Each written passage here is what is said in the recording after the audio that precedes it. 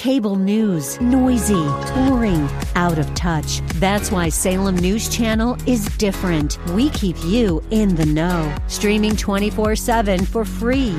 Home to the greatest collection of conservative voices like Dennis Prager, Jay Sekulow, Mike Gallagher, and more. Salem News Channel is unfiltered and unapologetic. Watch anytime, on any screen, at snc.tv and Local Now Channel 525.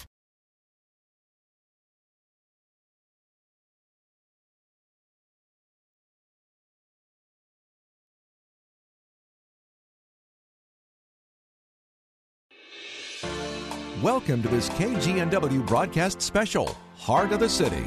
Pastors, ministry leaders, and churches have received a call to serve their communities with the love and compassion of Christ.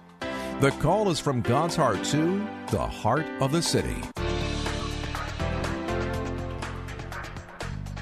Well, this is Heart of the City. My name is Chuck Olmstead. I'm the Director of Local Ministry Development here at KGNW Radio, and I always enjoy this time together because we get a chance, an opportunity to share the goodness of God, the grace of God, and tell the story of people's lives and how the Lord has worked in their lives. Today I have with me two gentlemen that I think you're going to be very interested to hear their stories.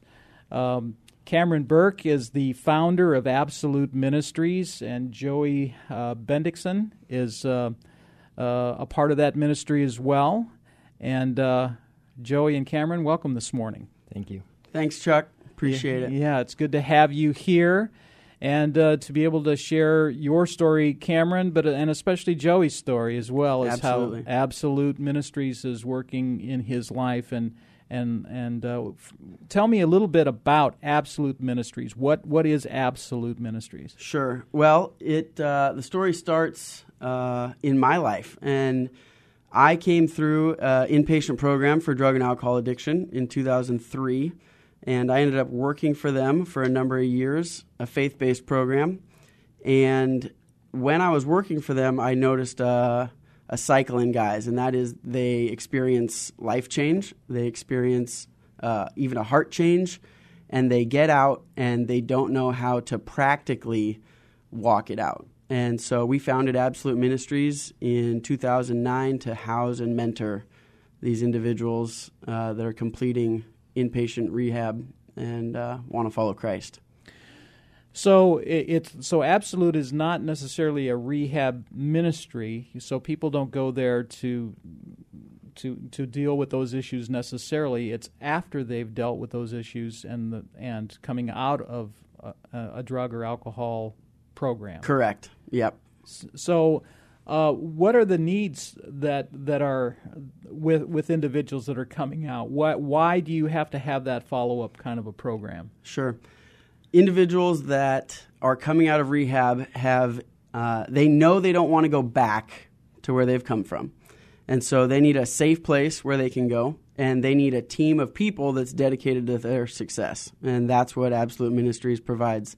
We have a network of employers that are ready to hand out jobs. They're partners of ours, and we also help them manage their money. Unfortunately, in the field of addiction, there's not a whole lot of ability in handling money. Mm-hmm. People are usually used to just handing their money to a drug dealer or the bartender after they get paid. And so we provide some structure in how to start saving and budgeting and being responsible. Yeah. Well, Joey, you're here with us today. How long have you been a part of Absolute Ministries? Almost 2 years. 2 years. Yep. So let's go back a little ways and talk about how you got to the point where you started being involved with Absolute. Absolutely. So take me back. How old are you, Joey? I am 29. 29. Yeah. So what was your life like growing up? Did you grow up in the Portland area? Yes. I grew up in Gresham, Oregon. My parents split up at a really, really young age. I think I was like 2. Went with my mom. We moved down to Gresham from Longview. My mom met my stepdad right away, and they got married right after the divorce was final. Mm-hmm. constantly torn between each parent. My dad thought it would be punishment for my mom if he didn't show up to pick us up as kids. So he'd call us up and say, "Hey, I'm coming to get you."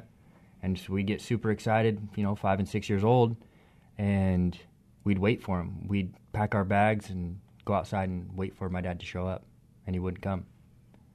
And that destroyed us as kids. I soon found out that to get any attention from my parents, if I acted out, if I rebelled, I would get some kind of attention from them.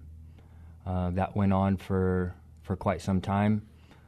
And obviously, as a kid, you didn't realize that's why you were doing that. Right. It's just something that kids do, because somehow then you got attention. Right. When you were misbehaving. Because my mom was always working,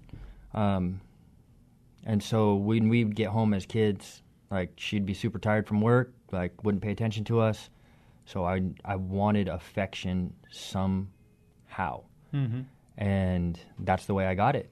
And the rebellion grew and grew and grew and grew. I think I started smoking cigarettes when I was 6th grade, just for that sense of acceptance at school from other children, other kids, and to be cool, And that grew into, I think I was 8th grade, I started smoking weed.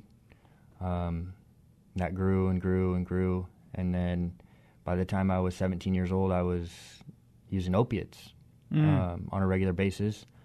My little sister died my senior year at high school, right after she was born. And to numb the pain, I knew taking opiates would do that, so I continued to do that. And that manifested into a heroin addiction, led me into 10 years of opiate use. A lot of destruction along the way, a lot of destruction. I robbed my dad, my grandpa, anybody that had anything, I took it, just so I'd get high. What was your mindset like, during that time? Selfish. Yeah. An addict's mind is totally different, isn't it? I mean, the justification and all of that is pretty amazing. Right. Well, it was all about me. I needed to get high. I wanted to get high. I didn't care about anybody else but myself. It was, what can you give me? Just selfishness. I used everybody that came in my path, whether you're family, friend, or just anybody. Like, I remember when I was using, I would walk around with a gas can and ask people for gas money just so I could get high. Like, it was just selfishness. But yeah, what was and obviously your family, your mom and stepdad and your parents, were they aware of the level of your addiction? Did they know? Not at all. Not at all. Not at all. They knew something was up, but I hid it very well. Like, so you were still in school, or had you dropped out? No, I graduated high school. So you were using pretty much during high school. Graduated high school. I went to college for a few weeks at Mount Hood Community College, but dropped out because it was cutting into my party time. But always maintained a job while I was using. Lived a double life, really. It looked good on the outside, but really, like, everything was just destructive inside. Yeah. So much of addiction and that lifestyle has to do with deceit, doesn't it? Not only lying to yourself, but lying to everybody else. Right. And truth and lying somehow get mixed up in the mind, and you oftentimes don't know your own reality. It's an amazing thing to watch, isn't it? Yeah. What was the spiritual focus like in your life? Was there any thought of the Lord or God, or did you ever talk out to God and say, "Who are you?" Or I knew there was something else. I didn't know what it was. The first time that I really called out to God was the day before I went into treatment for the last time.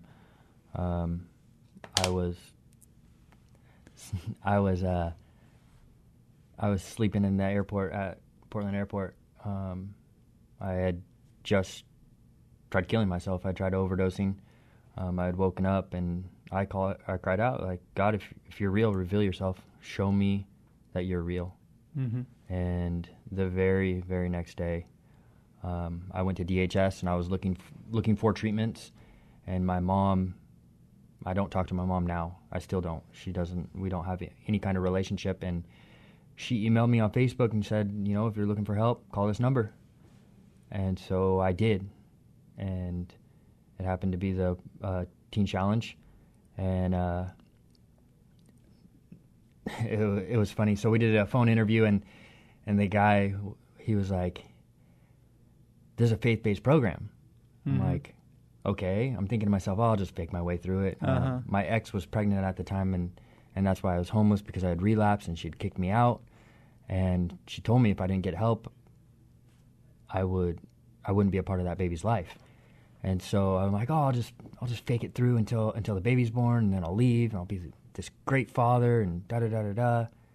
But so I went into the program an hour and a half later, and I was full withdrawals, just hating life. 2 days into the program, this man came to do chapel, and he looked at me in the midst of 30 guys and goes, how do you expect to be a father when you can't even take care of yourself? And I'm like, how does this guy know who I am? Because I'd never seen him before, never spoke to him. And he had an altar call that night after the service, and I came down there, and he was praying for guys. He walked up to me, put his hand on my shoulder, and I start bawling. And he goes, are you done running? And I go, yeah. He goes, are you ready to accept the Lord? I said, yeah. So I did. And the very next day I woke up and my withdrawals were gone. And that was it for me. That was the turning point, the point where I realized that God was real. And he did care about me. Mm-hmm. And so, it's all good after that, right? No. Right. No.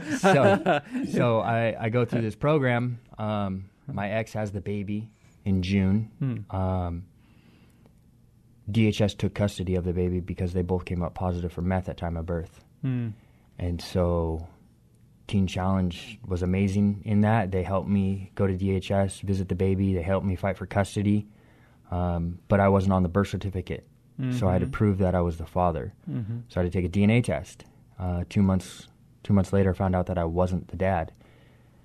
And so I was ready to leave. I'm like, everything that I had been working for in Teen Challenge was to be a father. And that was taken from me in that moment is what I thought. Wow. And so I was like, what am I doing here? And one of my friends goes to me, he goes, don't leave. Just hold off. Wait the weekend, because it was a Friday. Monday morning came around. I was in devotions in the chapel. I was reading this devotion on second chances. It talks about how we have a God of second chances, and he wants to give us second chances in life. And I really meditated on that, and I heard in my heart God say, I'm not done with you yet. And I start bawling like a baby. I'm looking around because I'm like, did you guys hear that? And at that moment, I realized that this is my second chance to be a father the right way, to be the father that I want to be, to not have my past follow me, to leave that all behind and walk forward. And so I stuck it out and I stayed. I stayed until the end. Because the average addict would leave, right? Right. I mean, for sure. You're going to get out of there. Right. I can't handle this anymore. Right. But the Lord gave you strength at that time. Right. He got a hold of my heart, for sure. He's so good. Yeah. Always chasing us. Right. Even when we're not pursuing him. Yeah. And so I went, that was September, that was August. Had some hiccups the rest of the program because I took off that facade of doing things my way, and had some hiccups, started dealing with some real issues. Mm-hmm. And then coming towards the end, I was like, oh, man, what am I going to do? Like, I gave up everything to come here. I don't have anywhere to go. My dad's like, oh, you can visit anytime you want, but you can't stay here. Mm-hmm. And so somebody was like, Cameron had came by a couple months before I graduated and just gave a spiel on Absolute Ministries and what they offer. And it sounded good, but I'm like, I'm not moving to Seattle. No way. And when I had nothing left, somebody was like, hey, call that Cameron guy up in Seattle. Mm-hmm. He just called saying he had some beds open. And so I did. Me and Cameron talked a little bit, and sounded good. Still hadn't made up my mind.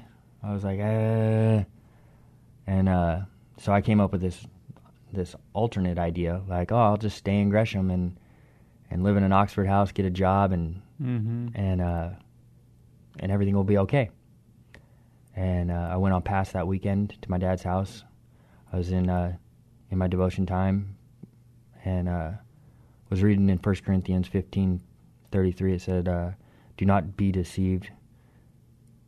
Bad morals corrupt good people." Mm-hmm. And I really bad company corrupts good morals. Bad company corrupts good morals. There you go. Thank you. But really meditated on that, and God spoke to me, and He said, if you go back to Gresham, Joey, everything that you've worked for is going to go down the drain. Mm-hmm. You're going to end up hanging out with the same people that you hung out with before. And I was like, just frustrated. Still didn't know. And then the very next day, I went to church, and the pastor goes, "How do you expect?" He was giving us a sermon on authentic faith, and he goes, How can you call yourself a Jesus follower if you won't get out of the boat and walk in faith?" And just slapped me right in the face. I'm like, all right, fine, I'll go. So I posted on Facebook, and I'm like, all right, I'm moving to Auburn. I'm going into Absolute Ministries after Teen Challenge. And Cameron commented on it because we were Facebook friends at that time, and he goes, "Well, I got some job opportunities lined up for you. Give me a call on Monday, and we'll see where we're at." So I give him a call on Monday, and he's like, all right, where do you want to work at? What do you want to do? And I'm like, what? Yeah. He's like, I got this, and this. And he goes, choose one. He goes, you can work anywhere you want. And I'm shocked. Like, you've never even met me before. How do you know? Mm-hmm. And so I graduated TC, and then came up. Obviously, I wasn't working. I was in a program. Couldn't pay first month's tuition. Cameron had said to me, give me 40 hours working around the house, and I'll pay your first month's tuition. Mm-hmm. And that was the first time that somebody had actually shown me authentic love without ever meeting me. And it was backwards. I didn't understand it. Mm-hmm. And I'm like, okay, this is weird. And I've seen that countless times. Being here for almost 2 years, I've seen that countless times with countless guys. And I told Cameron this today, I will never get tired of seeing that. Yeah. It's amazing. So I got a job within the first week of me being there, full-time job, working in a warehouse. It taught me a lot. I was there for a year and a half, faithfully, showing up to work every day, working hard, and something I had jobs when I was using, but I wasn't working hard. I was working to get a paycheck, right? So I could get high, and yeah, it was a blessing for sure. And now what are you doing? I'm an electrician's apprentice. Very good. I just got that job 2 months ago. Career. Yeah. Sustainability. Uh-huh.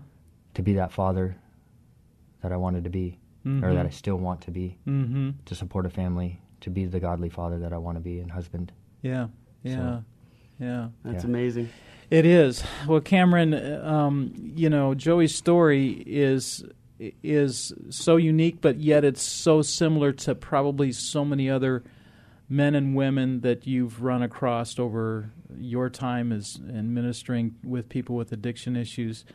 That's right. What is the need when someone comes out of a program like Teen Challenge, or comes out of jail, or comes out of wherever, where they may have burned all the bridges everywhere with their family, with their friends, they've ripped people off, and they can't stay in the same place that they were. Right. And so where do they go?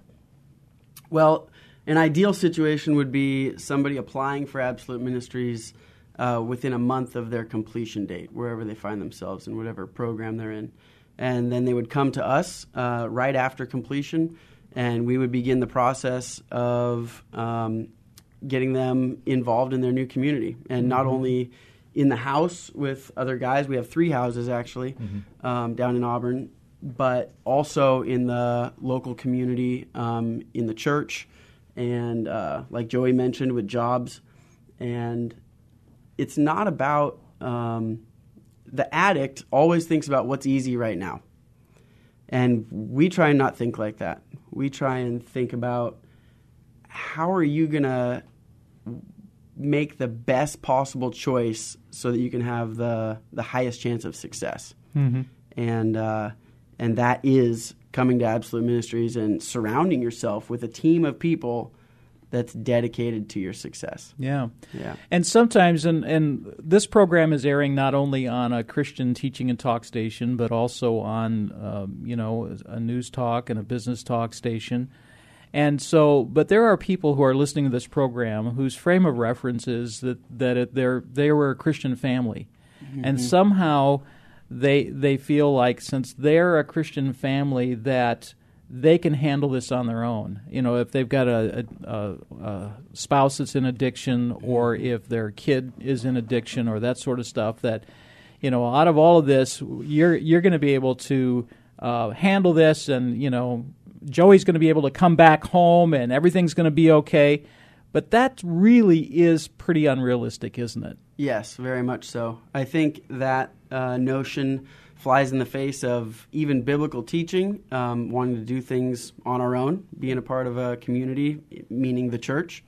And also, in addiction, family is statistically a horrible choice for somebody coming out of an inpatient program.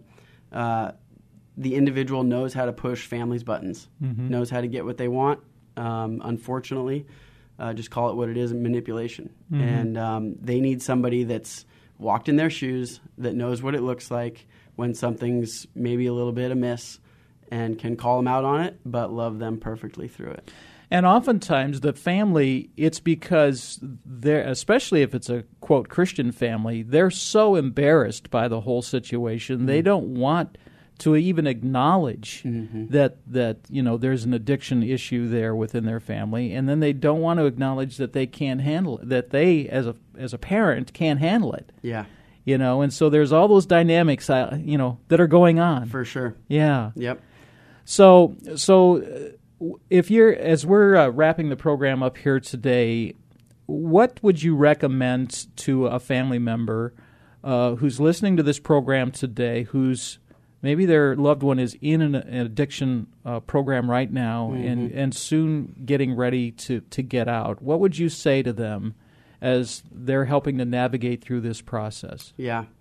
Do not necessarily allow them to do whatever they want to do. I mean, the individual can certainly make their own choices, but don't give them a handout. They need to really wrestle with, how am I going to be successful? What's this going to look like? And the path of least resistance is the addict's automatic. And that is not the path to success. The path of least resistance is, in fact, addiction, when we're pursuing that substance for pleasure.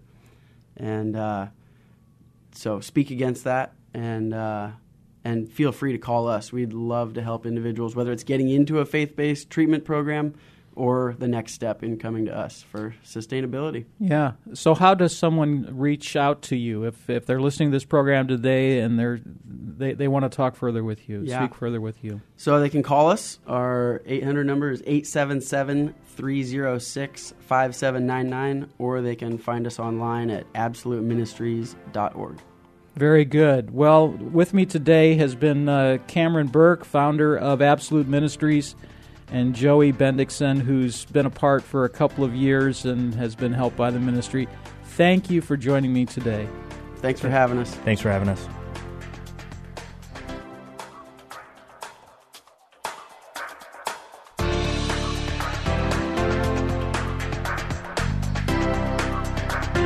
You've been listening to this KGNW special, Heart of the City. For more information about how your pastor or ministry can be featured on KGNW, call Chuck Olmsted at 206-269-6216 or go to kgnw.com.